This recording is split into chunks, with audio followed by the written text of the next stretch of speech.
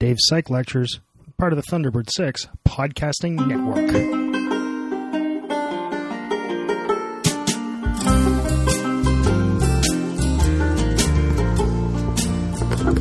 Okay, so as I just said, some little bonus content.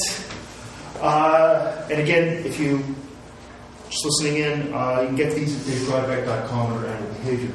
So, today I thought we'd talk about communication, if you guys want to talk about it.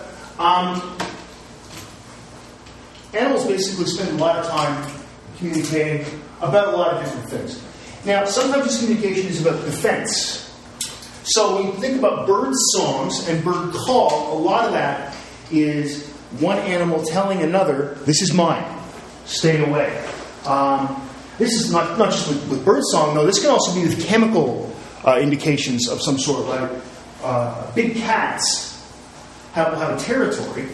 Almost all big cats are solitary, except for lions. Well, all cats are solitary except for lions. That's about it. So I'm including the house cats. So what they do is they have a male or a female in their territory, and what they do to mark it is they just pee all over it. Right? And this explains the behavior of, in fact, a lot of cats. It's very hard to get, like house cats, to stop them from pissing on stuff. Because what they're doing is they're marking territory. There's that, and they also have glands in their neck that leave a scent. Whenever you think a cat's being nice and pleasant to you and rubbing up against you, it's marking its territory. We have... See, cats weren't domesticated until a couple of thousand years ago, really, whereas dogs have been with us for maybe 100,000 years. So the house cat is much closer to like a European wood cat, which is probably they evolved from, and they're pretty much still a wild animal.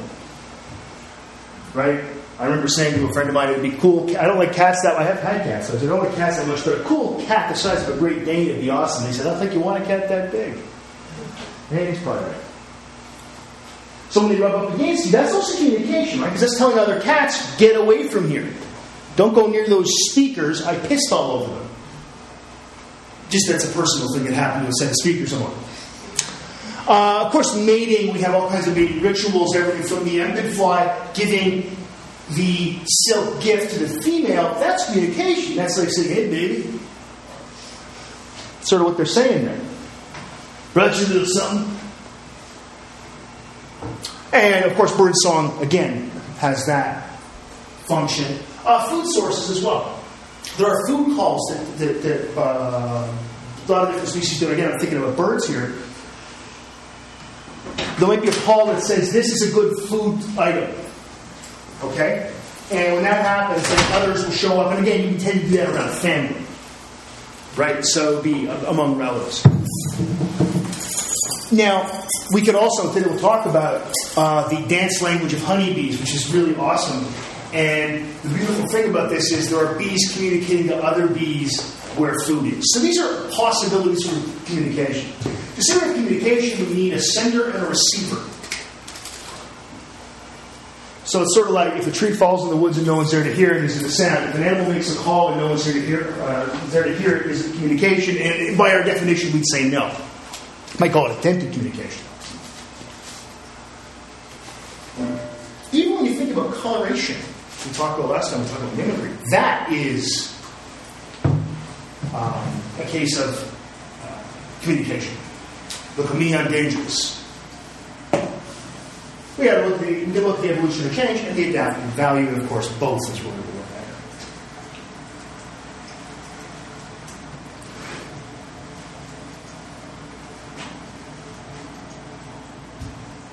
at. All right. One of the neatest things is the dance language of the honeybees. I should have language in quotes because it ain't really a language.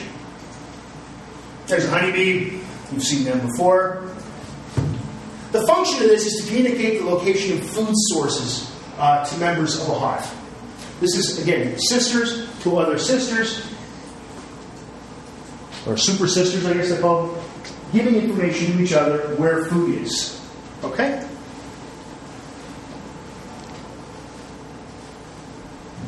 So the hive members then interpret the dance. It's interpretive dance. And determine where to go foraging. They go to the right direction and distance, or sometimes just the right direction, depends on the dance that's being done, and find the food. And we know, and I'll tell you this when we finish talking about the dance language, that in fact what they do is they take this information and they integrate it into a representation, a map-like representation they have of their area. And we know that from a couple of really neat experiments. So it's not, they don't just go the direction of distance, they also say, they sort of plot it out and say, where would that be on my map of the area we live in?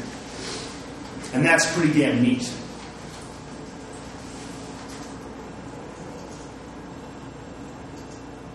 Alright, the simplest dance is the round dance. This is used if the food is less than 50 meters away.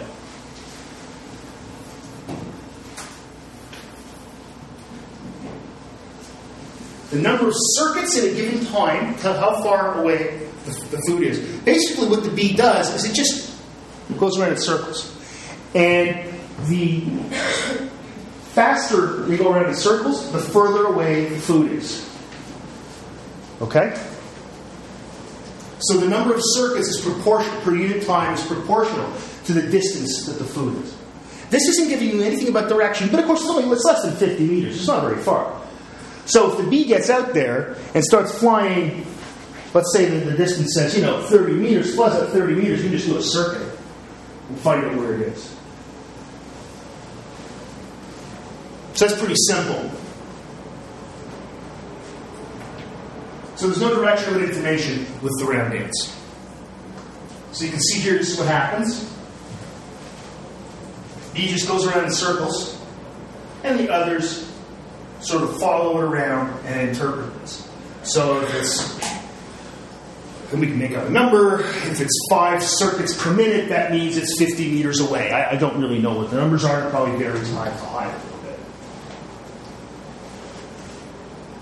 They then just go out in the direction that they're being told, in the distance they're being told, and find basically where the food is.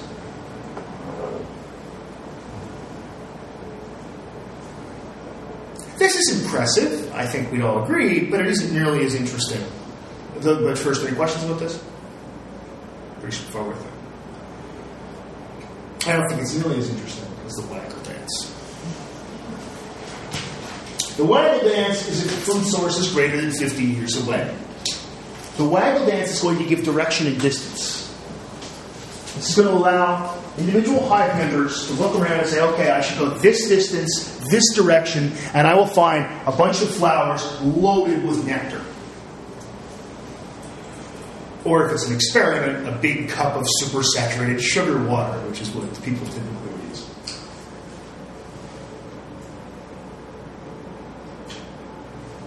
Now, there are redundant sources of distance information here, which is quite cool. So it's not just one source of distance information like the round dance.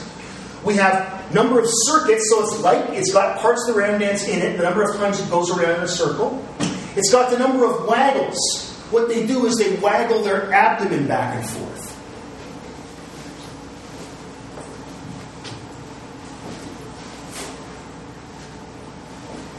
They also do little bursts of sound. One would guess they're buzzes, because that's all bees do. Zzz. Little bursts. Zzz. I don't know how the bees can hear one bee from another when there's 10,000 freaking bees in there, but we know that this works. These are all proportional to the distance that the animal has to travel. And this distance can be in the order of kilometers, by the way. Okay. And the angle, there's a straight line portion of the dance, and you will see in a second when I give you a diagram of this, that there's a straight line part, then a circular part, and then a straight line part, and that's when they're doing the waggling. That's when they're getting down and making the donuts. Then that gives compass direction, the angle. And up in the hive, so down is the ground, up is the sky. Up is where the sun is in the sky right now.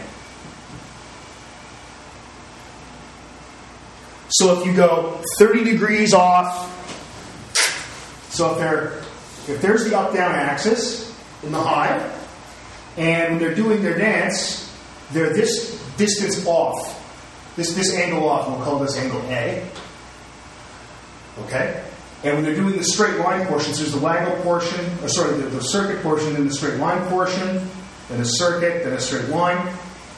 That angle A is the angle different from the sun. So then when the animal goes outside of the hive and it sees the sun is here, well, the diagram, it then goes on an angle 30 degrees from that, or let's call it 80 degrees from that. Right? So it's going to be so the sun's it's hard to do this in 2 dimensions. Sun's pointing here, hive is here, so they're going to go, 30 degrees out. So sort of out towards us, so it's hard to actually show it. I got a better picture in a second. I never tried to draw that. Alright? That's pretty cool. So this is pretty cool. By the way, they're forced to dance in the open air. So if you take the bees and you take them out, and they just return for foraging, or you don't let them in, and you put them on a flat board, they will actually, the straight line portion will literally be exactly where they're supposed to be pointing. So they don't do the up in the hive is where the sun is. They just do the direction.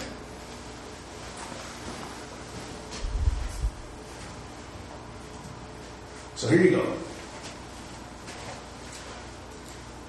So you can see there's the angle from the sun. You see there's 20 degrees here, 20 degrees off, up and down. But if you force them out into a piece of what looks like plywood here, they'll actually do the dance that way. Here's the food sources. So they ignore the up is sun rule.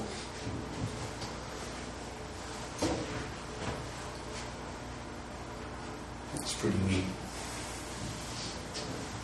It's pretty really neat.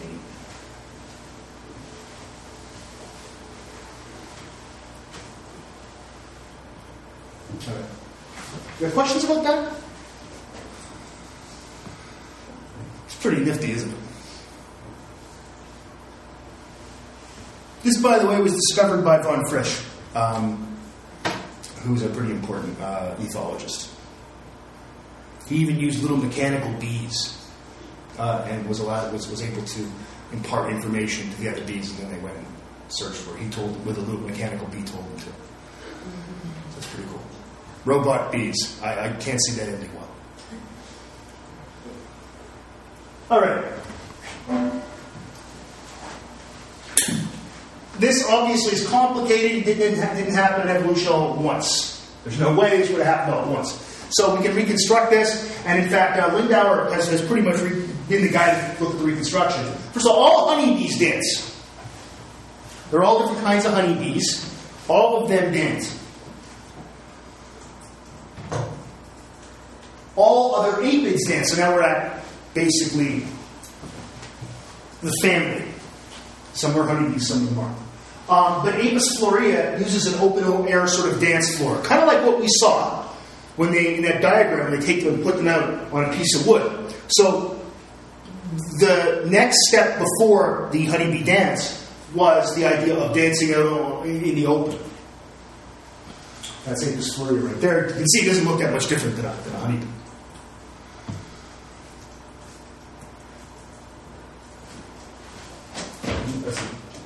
It's a hive. It's very lousy picture.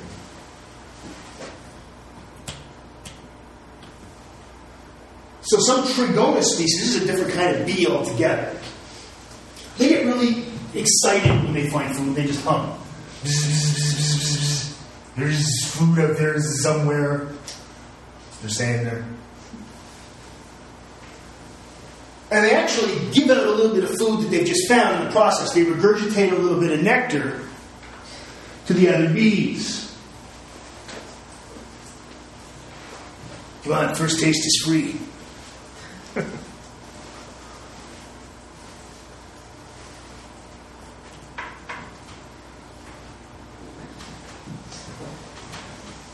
There's some Trigona there. I just wanted to get a picture of a guy who's wearing a beard of bees. I don't know why. You ever seen that? People do this. This is actually a real Guinness record, largest beard of bees. These people are idiots. But he was using Trigona, well, not Trigona species there.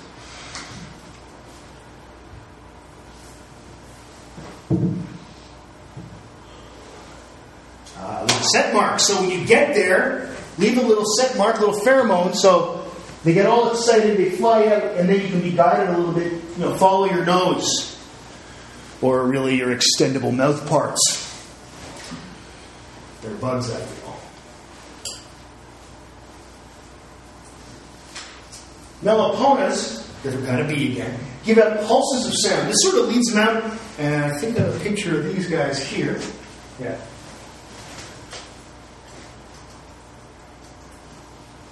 And what they do is they have pulses of sound, and they sort of lead them out towards the direction. The pulses of sound we know about buzzing, so all of these things sort of fit in together.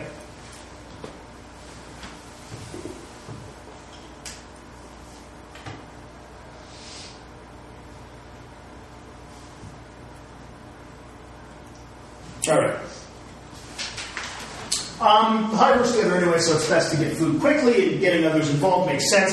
This isn't a case. This isn't altruism. It's more than we get there. We might still do altruism. I doubt it. But the hive's working together. And we know it's working together for very specific reasons. And we know it's not altruism. We talked about that. But, in fact, if you want to know more about altruism, take the new evolutionary psychology course available next year. Assuming it passes Senate on Friday.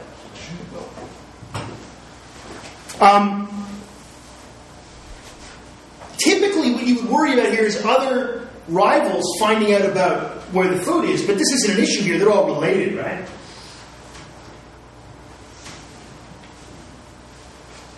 The beautiful thing about this is, while it's nice to help your sisters out, it's even better if you can now not lead them out. If what all you do is you just say, it's over there.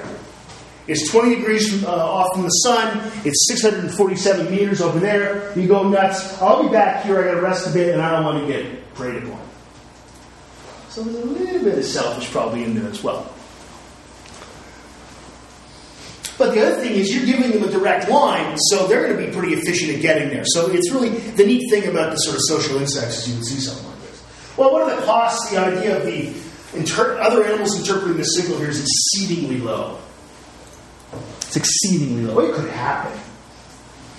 But you'd have to have other animals sort of sneaking into the hive and looking, and I don't think that's going to happen.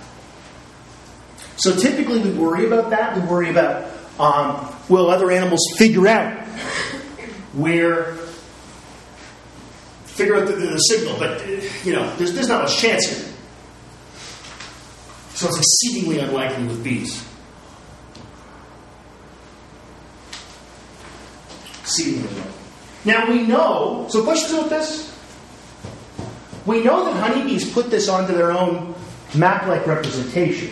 And we know this from a really cool experiment Gould did. Not Stephen Jay Gould, a different Gould. Where there's a river here, so there's some water. That's water. And then he's got a boat. There's a boat.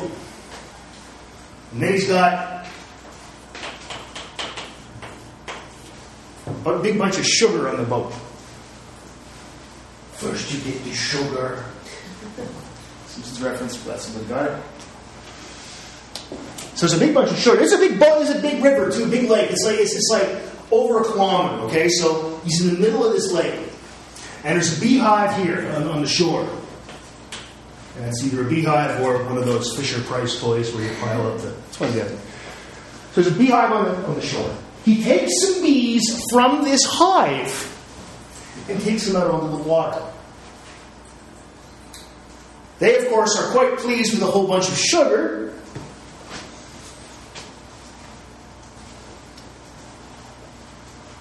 They, of course, fly home because they're very good at navigating.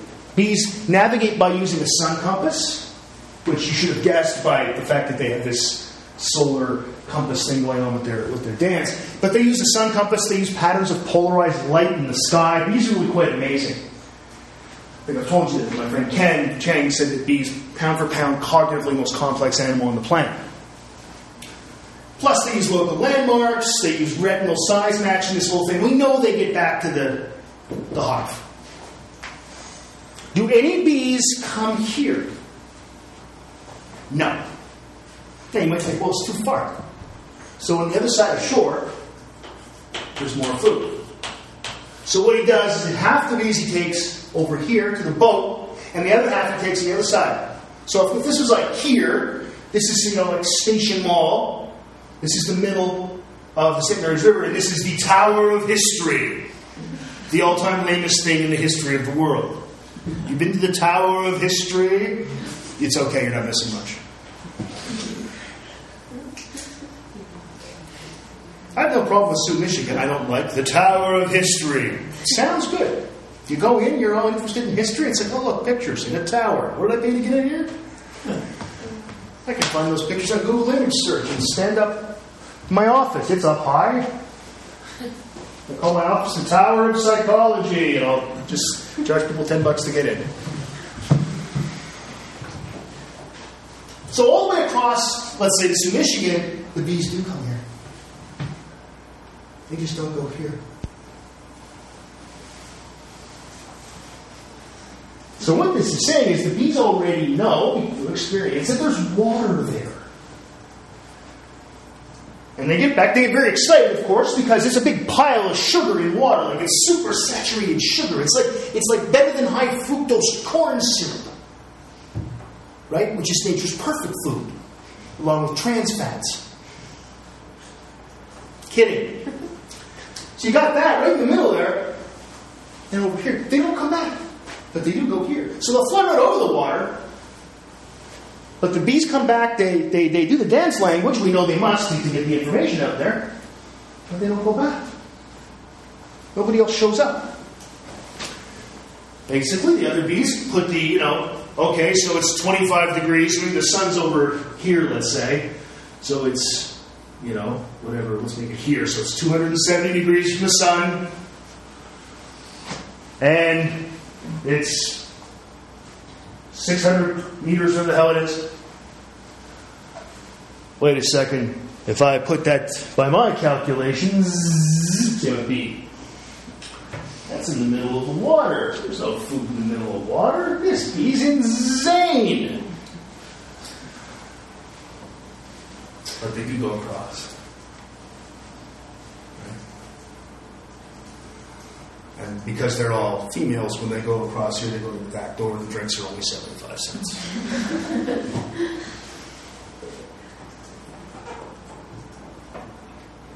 Isn't that cool?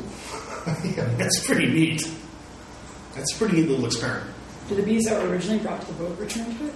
I'm sorry? The bees that were originally brought to the boat, did they return to it? I don't think so. I don't think so. You'd think that they would. You would. But of course, if everybody else is going to the other one, may as well go over there. They may also, I don't know. I actually don't know the answer. I haven't read this paper in a while. I don't think that anybody came back.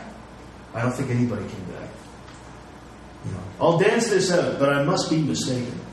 I'd take this with a grain of salt. Or sugar, as the case may be. So, it's pretty neat, though. I mean, this really shows that they're putting all this information together in a thing that's this big. An invertebrate.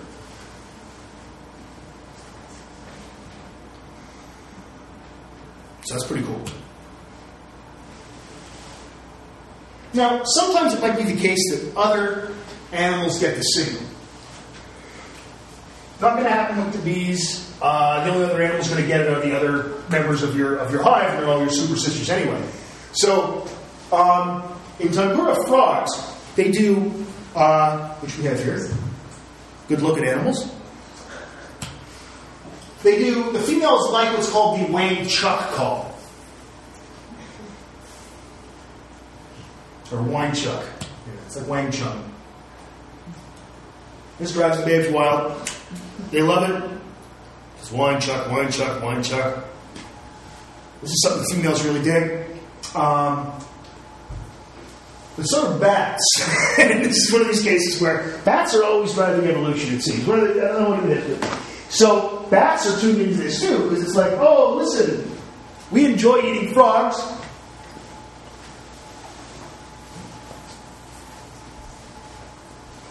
Let's, remember evolution often an arms race, let's tune into the wine chuck song.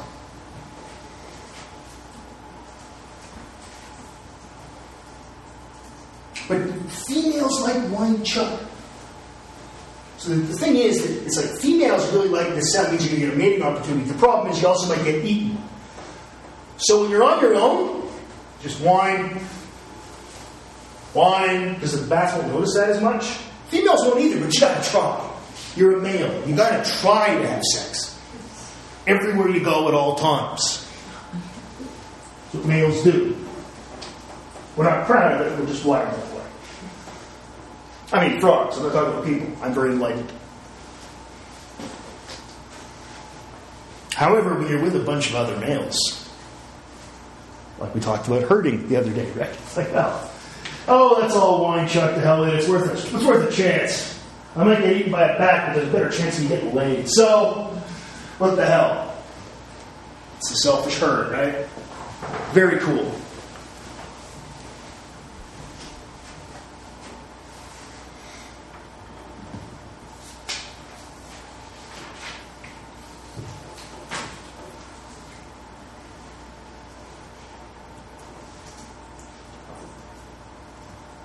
Male European toads, so more about frogs and toads, they call, and the biggest females respond.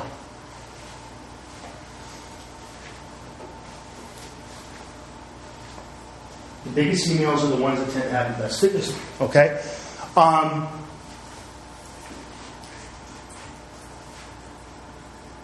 Well, what can happen here is, and you can see this picture here, we have, it's hard to actually see it when it's all blown up like that. But we have a male, and basically the female has attacked it. If you're too small, what the female does is she attacks and eats you. Because she's much bigger than the male. So if you're kind of small, you want to take the chance of calling for a mate. The downside is the best females are really big. So they show up. And they just jump on top of these males and eat them. So it almost pays here. Like I said, you might get what you want. You actually might get a female showing up, but she ends up killing you. Right? So you don't get a mating opportunity, you just get her. So there's a cost. In this case, the cost is actually that you're giving it an honest signal, and that's even costly. All right. I thought we'd get this done. That's why I said we also do meeting systems. Yeah. Animals communicate all the time. There's smells, there's calls, there's lots of other signals. Okay, so there's all kinds of ways animals can communicate. The thing is, others can learn to pick up on the signal. It's nothing like language. None of this is anything like human language. We say dance language of the honeybee because it sounds all eloquent and poetic, but it's not a language. Language has symbolism and syntax. The bee stuff is symbolic, sure. But does it have the rules of grammar here? Can you make up a new dance? No. You can make up with human language new sentences, though, can't you? Right? As I pick up this piece of chalk and put it here, I've never said that sentence in my life, I'm pretty sure. Because I don't usually narrate my life like that. So I'm pretty sure I've never said that before. You all knew what it meant. I knew what it meant as I said it. And it's brand new. So there's something special that we do as humans. Human language. And it probably, in humans, evolved out of gestures. This is our guess. This is the best guess now. Because if you look at our closest relatives, they have gestural communication. And also facial expressions. So if you look at the chimps, they certainly use gestures. And chimps have a primitive version of a Broca's area. Primitive just means old. Which we have, which of course is specially used for speaking. The guess here, and there's no way we'll probably ever know this, but the guess here is that at first, humans and sort of ape men kind of things were doing gestural kind of stuff. And then, of course, wouldn't it be a little bit more valuable if you could also go like, right, point at something or whatever.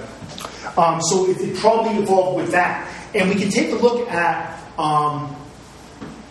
you can do casts of the inside of skulls and see the size of Broca's area changing and getting bigger and bigger as the human species change to get to eventually H. sapiens, that's us. So what we have is something special. We have something special. Even Ewan MacPhail, we talked about learning, and he said that there were no differences between any animals. He certainly conceded that human language was special compared to everything else every other species did. So there is something neat and special about us. Can we teach apes American Sign Language? We can make it so it looks like they do, yeah. Are they communicating? Oh, hell yes. I have no doubt there's communication going on there. There's no argument that when we have apes that have learned some signing that they communicate. There's no argument. But so has your dog when it whines by the door to go out and take a pee. It's communicating right there. Is it actually talking to you? No. Right? Your dog never comes up with a brand new sentence. Doesn't happen. And even if it's the case that apes can be taught to use sign language, because they can't really be taught to speak. They don't have the gear. There's something special about our vocal cords that allows us to do this. Even if they can be, who taught them? We did. So they didn't even invent it. This is something that, and I mean invent evolutionarily, not, like they're sitting down going, if we could only invent a way to speak.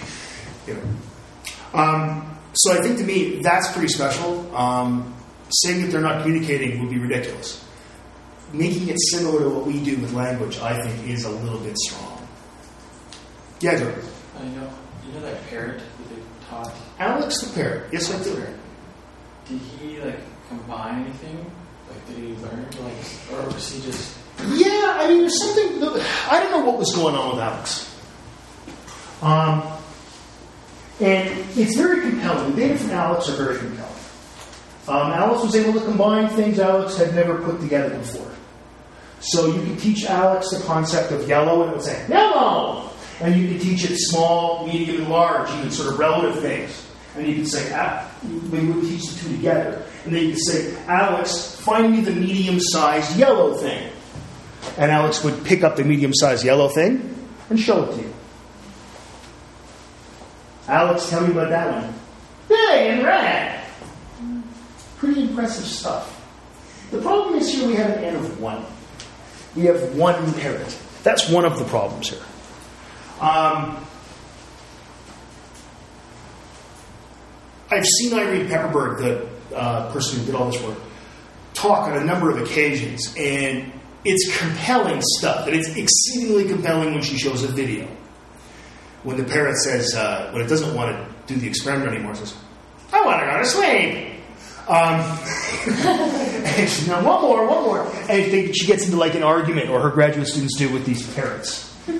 Well, we used to get that with the squirrel monkeys in the Roberts lab. If they didn't want to do the experiment, you knew. But trying to... A parrot, frankly, I'm not saying I do this, but you can pick a parrot up and say, I'm sorry, you're doing this. Squirrel monkey could jump on your face and rip it apart. So he was like, you don't want to play? Okay, sounds good to me. I'll close your cage back up. You go back to masturbating. This is a lot of what these monkeys did, I'm just saying. Especially when a certain female graduate student entered their holding room, which I told her to take as a compliment. That's what I'm going to say. And it was only when Maria had to come in, before Maria. She was tougher than any guy I've ever met. You should just look at them and yell at them and swear at them and stuff. But it was creepy. Yeah, I don't know what was going on with Alex. And I think those of us in the animal cognition community, I don't think any of us really know. Irene's convinced that they have the intellectual capability to do something like language. I am not as convinced as she is that they aren't my experiments. I understand why she's convinced. She's seen this stuff for 20-odd years. The biggest problem I have with it is that it's such a small number of subjects. It may be the case that, and she is training other animals. She's training other animals. So it may be the case that this does get to the point where we can say, yeah, something special is happening here. But until that day comes, I'll reserve my judgment on it. I'll say that. But it is damned interesting. I just don't know if it's human language or not. Has the animal learned concepts? Oh, yeah. But that doesn't surprise me. And the animal has a novel way of responding because it can mimic human speech. So that was what you call an equivocal answer. It was a 5-minute way from me saying, I don't know, I'm not sure. Other questions about communication in animals? Yeah, please, Mimi. But the biggest female feed the male. That's right. Why does she have to feed the male? Because they're their food. So they just want food instead of. Well, the males want to mate. The females want to mate, but they also want to mate with really good males. Little tiny males are losers. Eat them. Okay. I mean, that's basically the idea. If they're that small, they're not going to be successful. Right? So she just eats them. They're just more beneficial to eat than to mate with them. Yeah. And they aren't getting really anything out of it, right? Because they haven't made... If they mated with her first, it'd be like, fine, they get something out of it. But they haven't even mated with her. You know. They're just like... They're like the guys at a bar that no one ever goes out with. They're like me in my 20s, just sitting in the corner.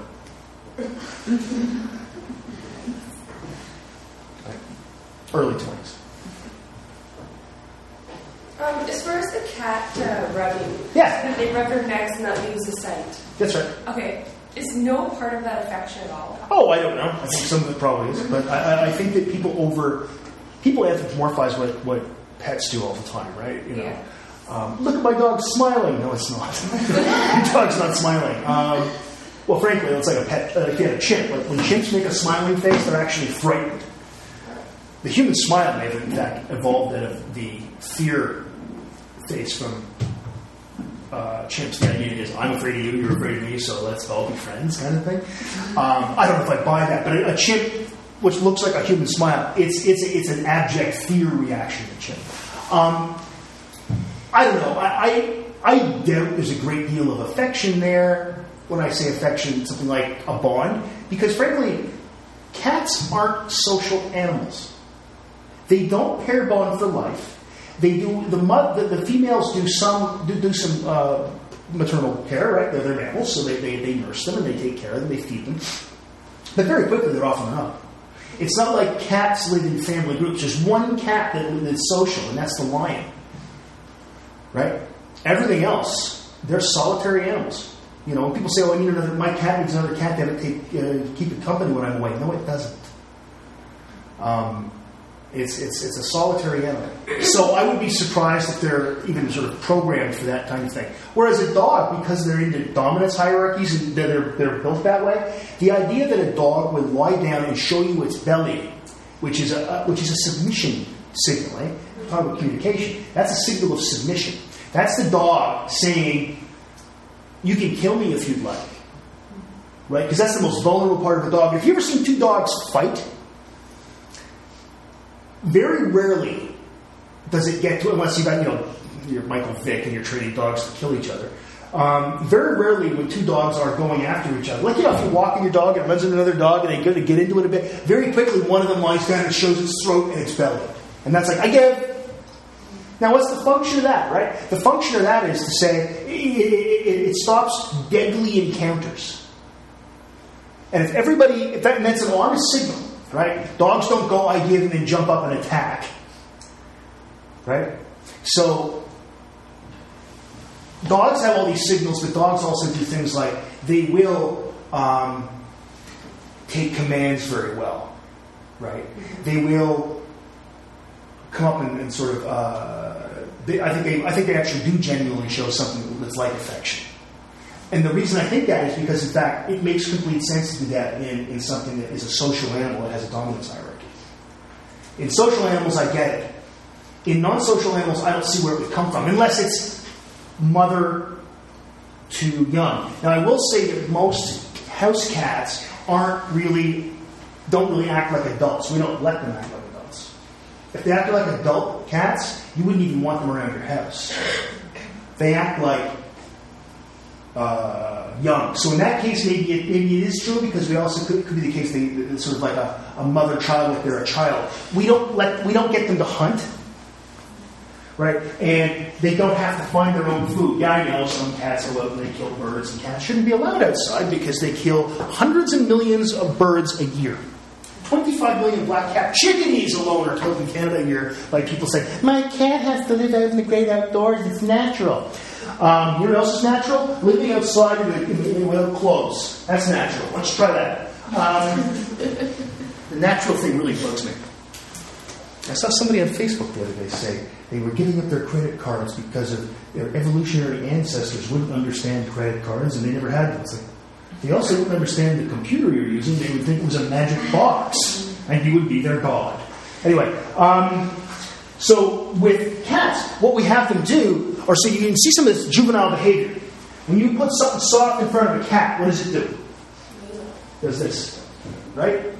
Pushes on it. You know what it's doing? What the function of that behavior is? It's looking for a nipple. And you can see a 14 or 15-year-old cat do that. They're adults. They're adults. It's a rooting reflex. It's looking for a nipple. It's the same thing would happen, like, now, human babies don't do that, but they will. If you touch their face, they'll turn their mouth towards where your finger is, right? It's looking for a nipple. It's like the rooting reflex. It's very common in all kinds of animals. Right? So this is what a 14 or 15-year-old cat will do. And they're still acting like young. So, I mean, there may be some affection there because, in fact, they are acting like young. If you look at real feral cats, like if you look at the cats that live in the Colosseum at Rome, because people have done work on these things, they are not at all like human, the cats that live with humans. Because there's all these cats, and they live all on their own. And they have for generations. They're a lot more like little freaking tigers. They hunt. They sleep in the day. They're nocturnal. They're up at night, hunting, all this stuff. Things that we wouldn't think of our house cats doing. Right? We also still see play behavior in cats even when they're adults. So it may be the case that we're talking about almost a bond with a mother kind of thing. That I guess I would buy. But if you take a cat that's lived on the street for a year, like if you want to go to one of those rescue places and get a cat that's lived on the street for a year, it's a lot different than one you get from somebody who you just got from as a kitten or even really young. So the first cat in your house, if it were to do like market territory on you, the other ones would be less likely to like interact with the humans, do you think? No, they would also interact, but I think that they would also interact with each other. You'd end up with fights, things like that. You'd also end up, when you have more than one cat, you end up with a lot more cat piss everywhere. I grew up with lots of cats. I'm just asking because one of them, that when you said the rubbing, that made me laugh. And my son was really friendly, which he was, but like he was always like, crawling on you and butting your face. And now I'm thinking he's marking his territory. And he was by far the nicest cat. And he had been there the longest. I mean, when I was in grad school, we had 3 cats. Yeah. And you would often see them. The first time we had 2. We had one that we wanted to get. And then I came home with another cat. I came home one day and I said, where did that cat come from? She said, well, it's a friend of mine. She's moving to PEI. She didn't want to take her cat. So, okay, well, 2's fine. Next day I come home and I said, okay, there's an extra one now. So we have 3. And that night, in our basement of our apartment, because we have the bottom floor of a house in the basement, I hear this horrible noise. I go downstairs and there's this standoff of 3 cats hissing at each other. That whole thing. It was cool in its own way. But, It was unlike with dogs, where you will get a dominance hierarchy, but everybody gets to eat, for example, because it's like a family kind of thing. These cats, Cooper, who was our first cat, and he actually had lived on a street for about 6 months. They figured we got him like a rescue mission kind of place. He was very cool. The other cat would come up and he'd just slap it like that. And he had his claws, so they'd be like, "Okay, sorry." We'd have to feed them in separate rooms. They were brothers, the 2 of them, and we'd feed them in a separate room from Cooper, because Cooper just wouldn't let them eat. He was great. He would come to his name. He would roll over on command. I figured I'm doing a PhD in animal learning. If I can't teach this damn thing to do a couple of things. I would go, lie down. So people go, how did you do that? I said, it's reinforcement, man. It's possible. Yeah, I mean, it's interesting looking at companion animals, pets, whatever you want to call them. I hate companion animals. I'm going to go with pets. People anthropomorphize a lot about them. Any other questions about this stuff? I wonder if we should, what should we do here? Hey, did you see there was going to be something going out that we could check off for what we'd like to do more? Yeah, I sent you all an email. Oh, really? Yeah. You didn't get it? No. Unless you sent it to my album. Well, that's where I would send it, yes. What else would I send it? I don't know all your email addresses. Put it on Facebook. It's there. I'm going to use Facebook. I'm going to list all your names. You want to talk a little bit about this, or do you want to just stop now?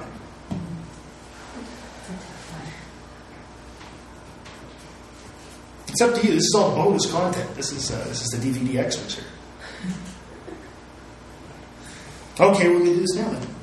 Because then we can actually do it and get it done by the end of the next class, and we just have time for a review. But I think this is good stuff to talk about. So this is about mating systems. Males' involvement in mating usually ends after the mating. In most species, that's what males are like. They don't stay around for breakfast. They just leave. I've got a meeting in the morning. I got to see a guy about a thing.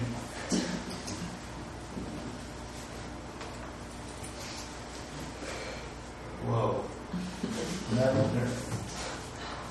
There's supposed to be something there. Well, maybe not.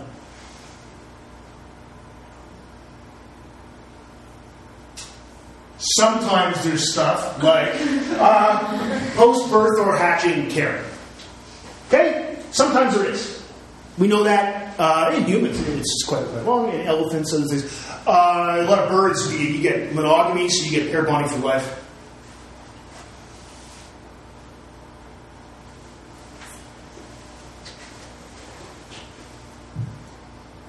That's worded funny because it's exactly what that would be. We should expect polygyny, which is one male, many females.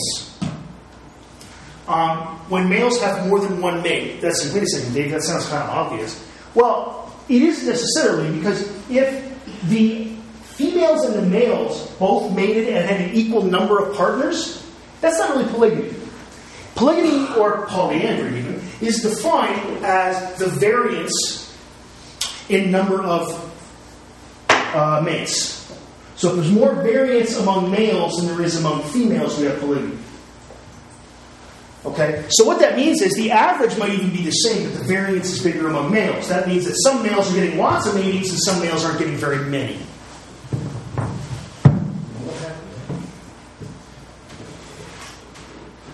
And it's by far the most common mating system in nature is polygamy. Okay? It's one male to many females.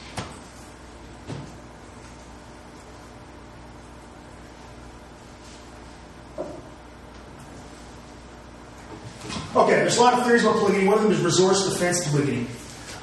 Basically, here the male defends some good resource. And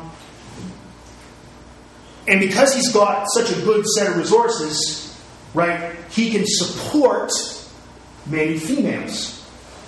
A nice example here is hummingbirds. And you see there's a hummingbird there. Hummingbirds are pretty amazing little animals. A lot of times when you think it's a great big bee that's floating in you, it was actually a hummingbird, which is kind of cool. Usually they sound like this. They don't sound like, sometimes those are English hornets, and those are very scary bugs. That's a whole different thing. But little hummingbirds, what they're doing is the resource for them is nectar-giving flowers.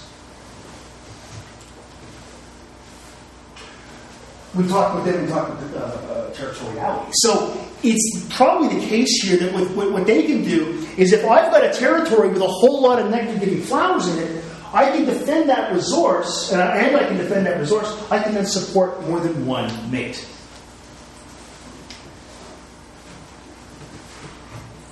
Okay? So that's the notion of resource defense polygamy. So what happens is the male sets up the territory, and of course, by doing so, he's excluding other males, isn't he? He has to be. Then it wouldn't be a territory if he wasn't. They basically exchange letting the female feed for copulations. Okay? It's an exchange. It's a transaction.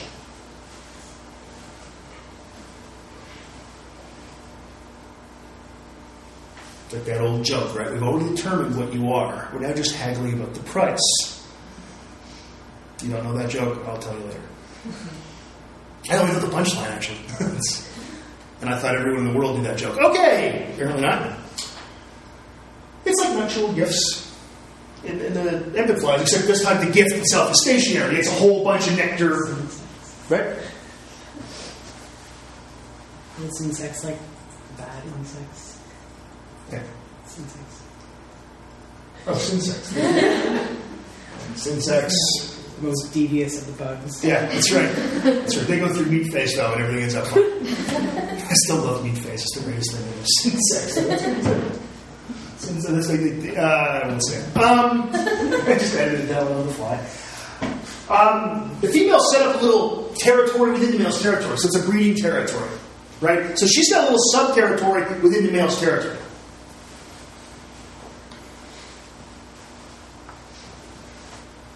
So that's pretty cool. So, I mean, but remember, the male sets up his territory first. Then the female shows up. And if he allows her to stay, she can set up her breeding territory. But, there's a cost to this to her in some respects. A cost, which is that she has to now mate with that man. Of course, if he's a good male, it's a good thing. The notion here is there's something called the polygamy threshold. The idea is when would a female decide to be a secondary female? Because usually among the females, there's a pecking order. Right? There's the number one female, the number two female, etc. When do you decide the evolutionary decision? Don't think, and I know almost everybody here's a woman, I said me and Jordan, so don't think that I'm saying that they're making a conscious decision that, I'll be a second wife, not a first one. No. This is an evolutionary decision they're making. This isn't some TLC reality show. Sister Wives, isn't that what that's about? I'm just guessing. I saw the show title and I figured I don't want to watch that. So the polygamy is going to occur when the polygamy threshold is crossed. Okay, this is the payoff for a primary female. And this is the quality of the male's territory down here. And this is the average reproductive success of that female. And we have a bunch of different males here. Okay? At some point, it makes sense to be a secondary female on a really awesome territory, rather than being a number one female on a so-so territory. Right? The returns are better because this male's got such a good territory that even if you go over here and mate with Eddie's territory isn't nearly as good as Steve's. And Steve's is awesome, even though you'd be number two.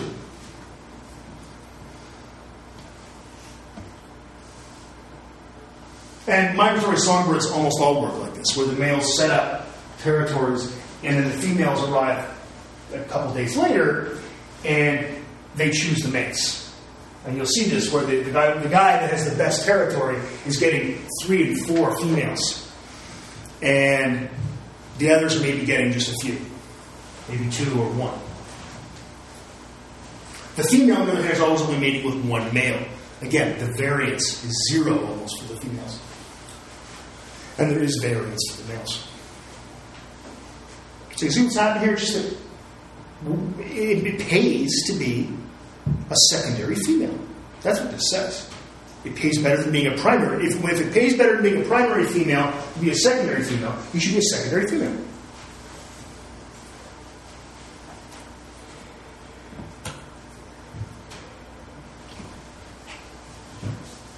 So when differences of qualities in available territory crosses the polygamy threshold, then polygamy results.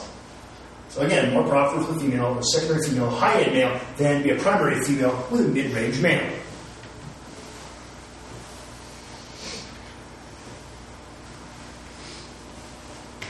And it's interesting when you look at the human example, in societies and cultures where polygamy is allowed, there are typically rules about it. And they involve things like, can you support more than one wife? Right? So if you look at a lot of rules, if I'm not mistaken, in Islam, that allows more than one wife, it's also pretty clear in their religious text that you can only do this if you can give the second wife as good a life as you can give the first one. You can't just do this because you like the ladies. It says that. I don't know what really happens, but that's what it says.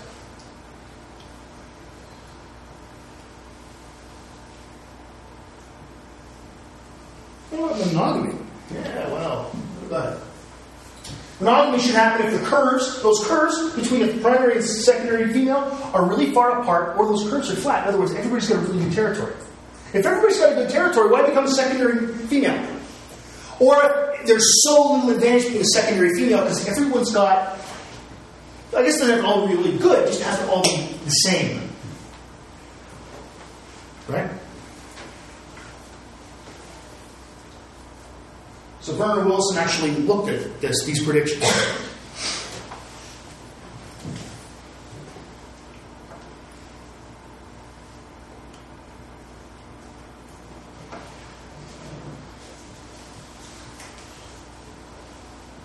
They looked at marsh birds. These are birds that mate on marshes. The quality varies quite greatly on a marsh versus non-marsh birds where it's not such variation. These are just different songbirds. You know, a marsh is like a kind of swamp, right? Kind of idea. If you don't know that word. You should get more monogamy in non-marsh looking songbirds then, shouldn't you? Because the territory value is roughly the same.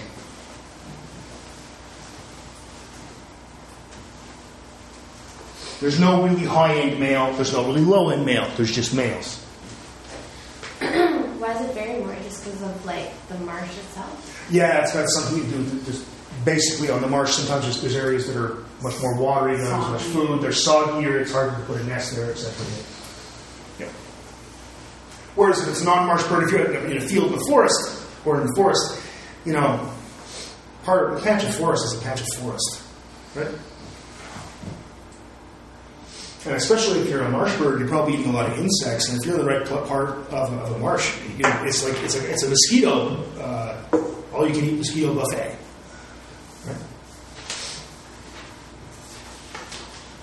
Okay, marsh species, 44% of them are polygynous, and non-marsh species, 2% are polygynous. It seems like a pretty good idea here that it's something to do with the quality of the male's territory, and the variance of that quality. You can also get something where the resource, in fact, just is females. And you get something called female defense polygamy.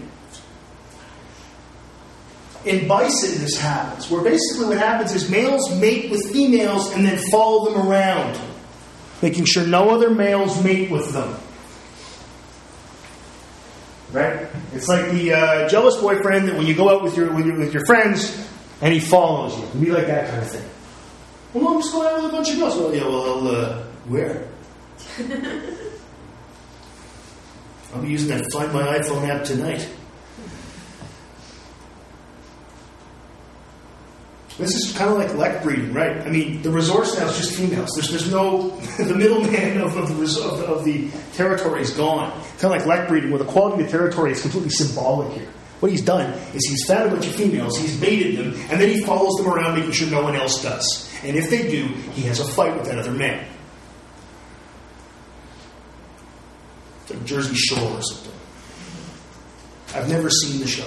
Don't watch it. I don't know. I haven't. I just know that it exists. I honestly haven't. And whenever those people come on TV, like if they're on Letterman or something, I turn the channel. Because I think it's the decline of Western civilization. It is. Yeah, okay. Okay, well, let's talk about monogamy a little bit, because, humans are supposed to be monogamous. When should monogamy happen? When they're younger and need lots of parental care. Right? When That's one possibility. When territories are poor, or when females actually enforce it. Why should a female enforce it? Well, then she's getting all the male's attention. When I say attention, I mean that attention's a resource, right? Because it involves bringing food, defense, all these kind of things.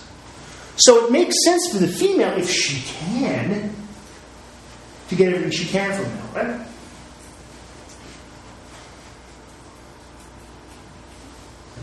Now, some monogamous species aren't monogamous, one of those being humans.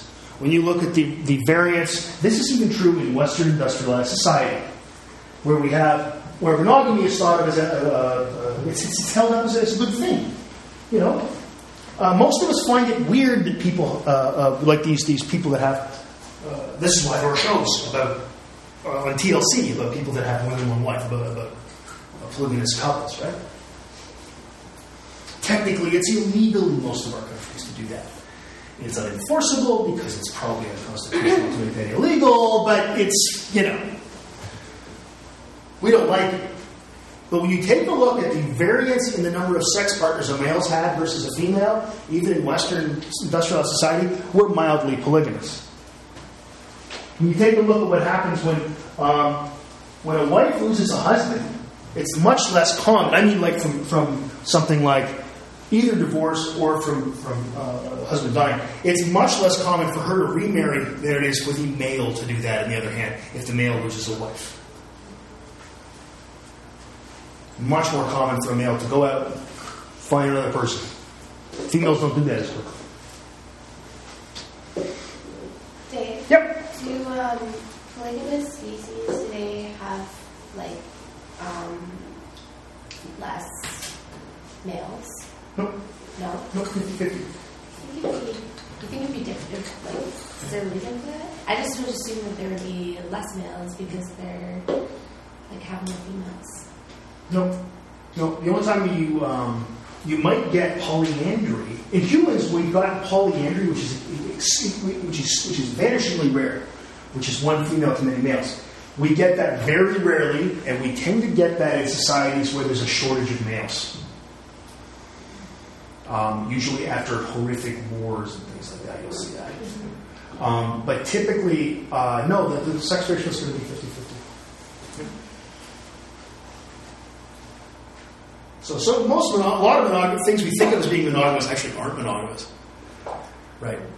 We do pair bond. Humans pair bond. There's no doubt about that. The most common kind of mating system we see today, but we're sort of people. You ever heard people say we're serial monogamists? That means polygamist. We're polygamists because the males tend to go on to more females and the females go on to more males.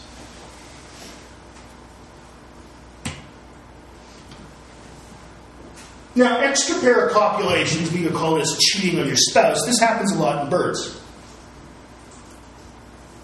This happens especially a lot in ducks. Ducks, it also, of course, happens with people. Ducks, actually, there are forced copulations in ducks, where males, for lack of a better word, rape females. They force copulate with them. It's a mating strategy. It's not a nice, pretty one. And because I said it was natural, didn't mean I said it was good. It tends to be low-ranking males. The interesting thing is when you look at rapists among humans, they tend to be people on the outside of society that have had very little success with women. We could view it as a mating strategy. We needn't view it as a pleasant one. We needn't view it as not a crime. But viewing it as a completely non-sexual thing to me is a little bit odd, as there's sex involved. But even when it's just extra-pair copulations, in other words, just screwing around on your wife, we see this.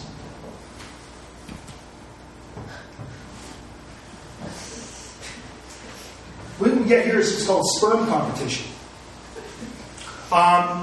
This is usually when the female's unguarded or when the male can get away with it, in essence.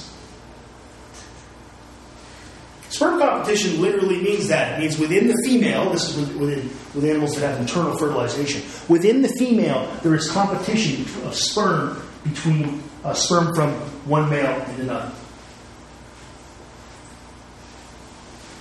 And one of the places that's talked a lot about this is the book Sperm Wars, which some of you may have heard me talk about before. This is a tremendously interesting topic because what these people did, a couple of British researchers, is they sent out ads in newspapers saying, are you cheating on your wife? Are you cheating on your husband? Would you like to be a research study? So what they did is, after sex, they would collect condoms that, of course, had semen samples in them. They would also collect swabs from inside the vagina to get the pH level in the vagina. Okay? Now, when a male is cheating on his wife, okay, or girlfriend, whatever, but when a male is cheating, when he is with his mistress, his ejaculate contains more sperm than it does when he's with his wife. His ejaculate contains more killer sperm. These are sperm that are hunter-killer sperms that go out and they attack foreign sperm. Do you remember when you were learning in health class about all these malformed sperms that are all... No. Some of those are egg-guarding sperms and some of those are killer sperms. There are very few. There are some that are poorly put together too. Now remember, the male's goal typically in having sex with a woman that is not his wife is not to father a child. In fact, he's wearing a condom. That's how they collected the data. Nonetheless, our evolution has told us. Our evolution says that, we know that the function of sex is having babies. And when you're having extra-pair copulation, you want to have a kid. You don't really probably want to. I know in your head you don't. Let's go the other way. Let's look at the female when she is sleeping with her lover versus when she is sleeping with her husband. When she is sleeping with her husband, first of all, when she's sleeping with her lover, she has more orgasms. Now, this may be the reason she's cheating on her husband. But the function of female orgasm is to actually pick sperm up and take it into the uterus. That's what happens. That's what all those contractions and things mean. You can actually... Nobody knew this for the longest time. And with the aid of very small cameras, this was figured out. And in fact, the cervix goes down and literally picks up a pool of sperm and pulls it in during orgasm. Yes, I know, perhaps the guy's a better lover, perhaps it's more exciting, so she has more orgasms. I'm not denying that. But what's the function of the orgasm? Then, when she's with her husband, she doesn't have as many orgasms, which is interesting, so now she's less likely to get pregnant. And also her vaginal secretions are more acidic, meaning they're more likely to kill his sperm.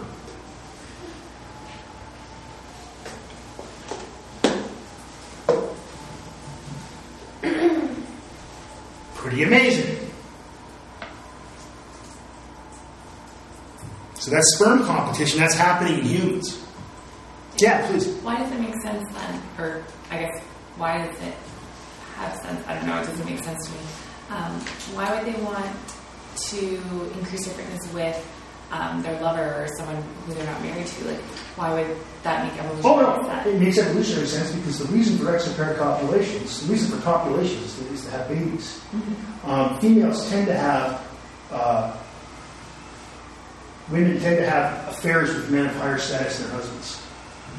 Or more, either higher status or more, or they're better looking.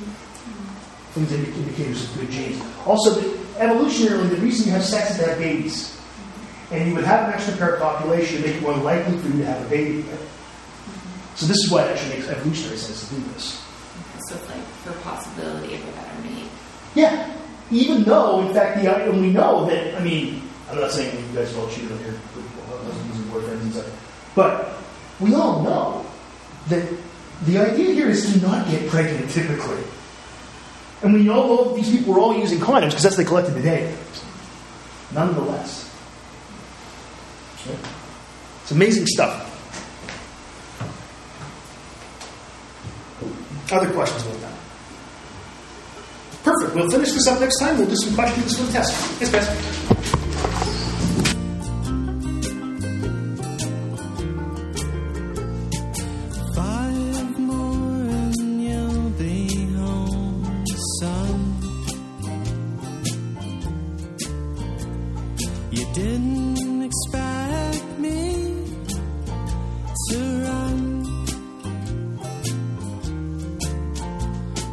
Get someone will fill our faces. I could not avoid all of your graces.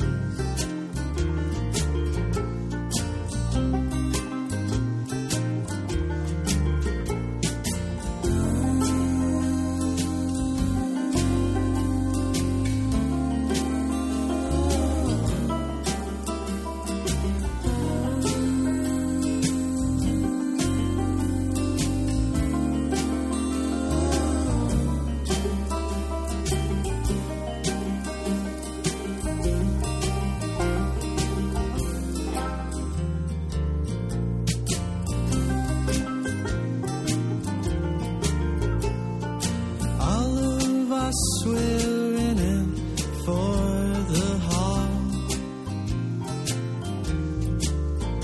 or at least until we hit that wall. When inside, just like you said, my tongue tasted a stellar spread out.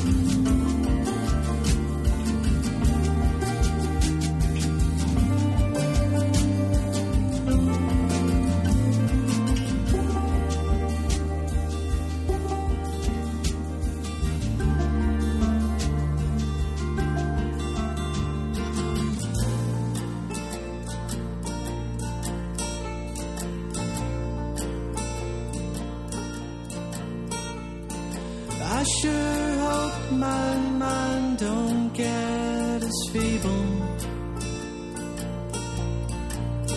'cause I thought this church would have more people. This podcast is released under a Creative Commons copyright share alike 2.5 Canada. Feel free to redistribute the information as you see fit, but please don't make any money out of it. And if you do, you got to tell me, because I'm reserving that right. Giving up all the other ones, including mash it up any way you want, okay? Also, of course, give me attribution. If you want to get a hold of me, my email address is dave.brodbeck, BRODBECK, at algomau.ca. My website is people.auc.ca/Brodbeck/blog.